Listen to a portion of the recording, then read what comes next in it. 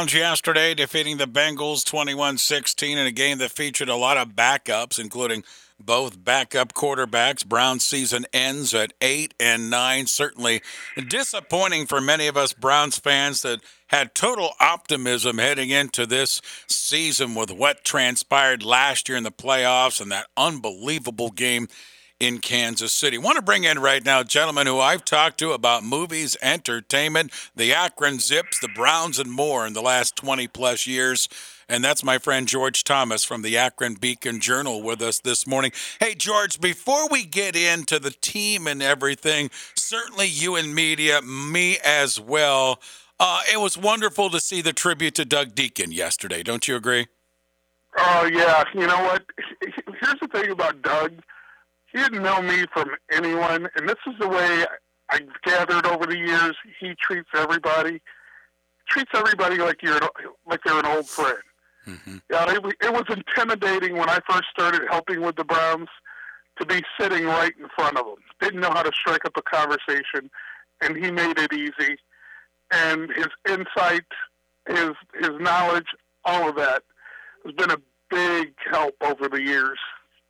And him and Jimmy's relationship on the air, I just think is just tremendous through the years. I'll certainly miss it going forward. It'll be, when there's some sense of normalcy, it'll be interesting not to see him out at Berea anymore. Although I'm sure he'll be around, just hanging around. I guess it's never out of your blood. But it'll be interesting not seeing him there on a daily basis. I agree. George Thomas with us with the Akron Beacon Journal. George, I'm sure like me, a whole lot of optimism heading into this season. 8-9, it's not some of those horrible Brown seasons of years gone by, but certainly we had big expectations. How do you circle up and round up this season of 21, George? You know what? In some ways it was familiar. In other ways it wasn't. It was familiar because Northeast Ohio is used to the disappointment. You know what I mean? Yeah. And that's the big travesty of all this. It was unfamiliar in that they were, with the exception of the New England game, they played well enough to win in every game. I mean, I think they lost 6 games by 6 points or less, something like that, through the course of the season. Flip those around. We're talking about the Browns in the playoffs right now and being one of the better teams. You know what I mean? Mm-hmm. So yeah, I'm sure Northeast Ohio is disappointed. And to be honest, if you cover sports, you want to cover winners. And the prospect of covering a playoff team has a lot of allure. I mean, some of the best times of my life were helping to cover the Cavaliers when they were in the playoffs, and especially that 2016 season. So we may not root for the team per se, but you root to cover championship runs. That's the best way to put it. George Thomas is with us from the Akron Beacon Journal. George, Baker Mayfield, the quarterback, last year was really terrific, especially the second half of the season. Game 2, he gets injured and never really the same, and he played through it, really toughed it out. Going forward, you're not only a guy that covers the Browns, you watch the NFL and the game. Is he our best bet going forward at quarterback, and what do you see the Browns doing? The best bet for now, there aren't a lot of options.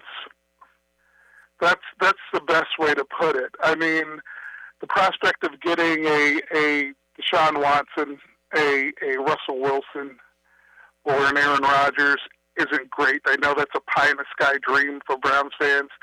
And apparently there isn't a lot of talent in this year's upcoming draft.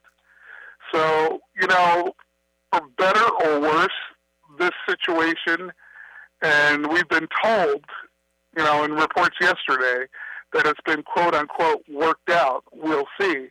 But going forward, for now, the best thing is for them to try to make this thing work. Now, Baker's got another year to prove he can be the guy. So we'll see. How do you assess Baker Mayfield as our quarterback, George? You got to like the toughness. But see, here's my problem. every time anyone talks about Baker Mayfield, the first thing they mention is the toughness. Okay, what comes next? I mean, we're not seeing a lot. We didn't see a lot of accuracy this year, and I'm going to give him the injury, but I go back to Kansas City interception on a potential game-winning drive. Just a few weeks ago, he did the same thing. I haven't seen. Best thing I can come up with this. Remember the knock on LeBron early in his career about game-winning shots and them not being there? There we go. I mean, he's had opportunities to prove himself a leader and capable of doing what Derek Carr has done in his career, which is bring the team back for wins in final drives. And he just hasn't done it.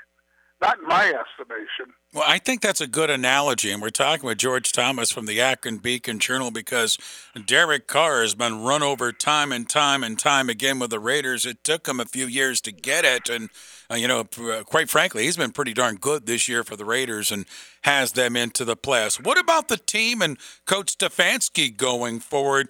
Is there going to be a lot of drama, George? Do you foresee in the offseason or not? I think the quarterback situation needs to be watched. If you're crazy given what happened the last couple of weeks, if you're not watching it. That being said,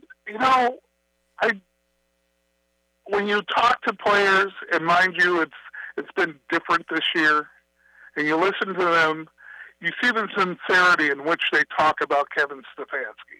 You get that.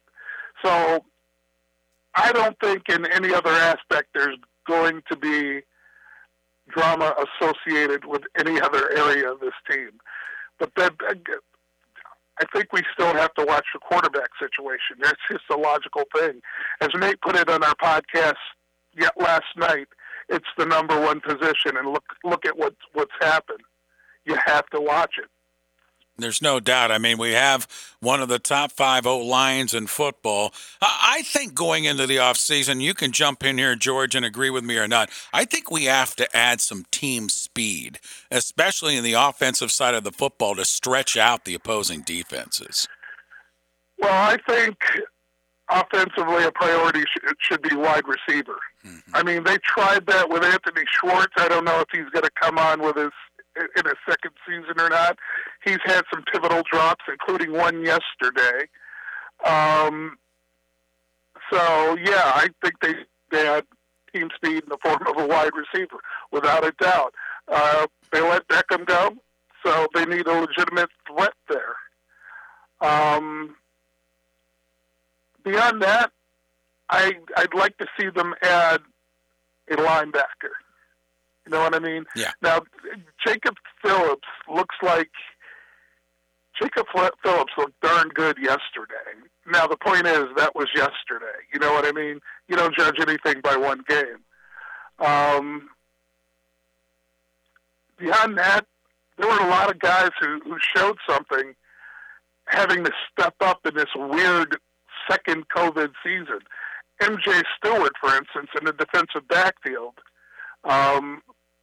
put a hurt on a couple guys and has shown some versatility and speed. So I'd look to a wide receiver and linebacker before I look to anything else in that area.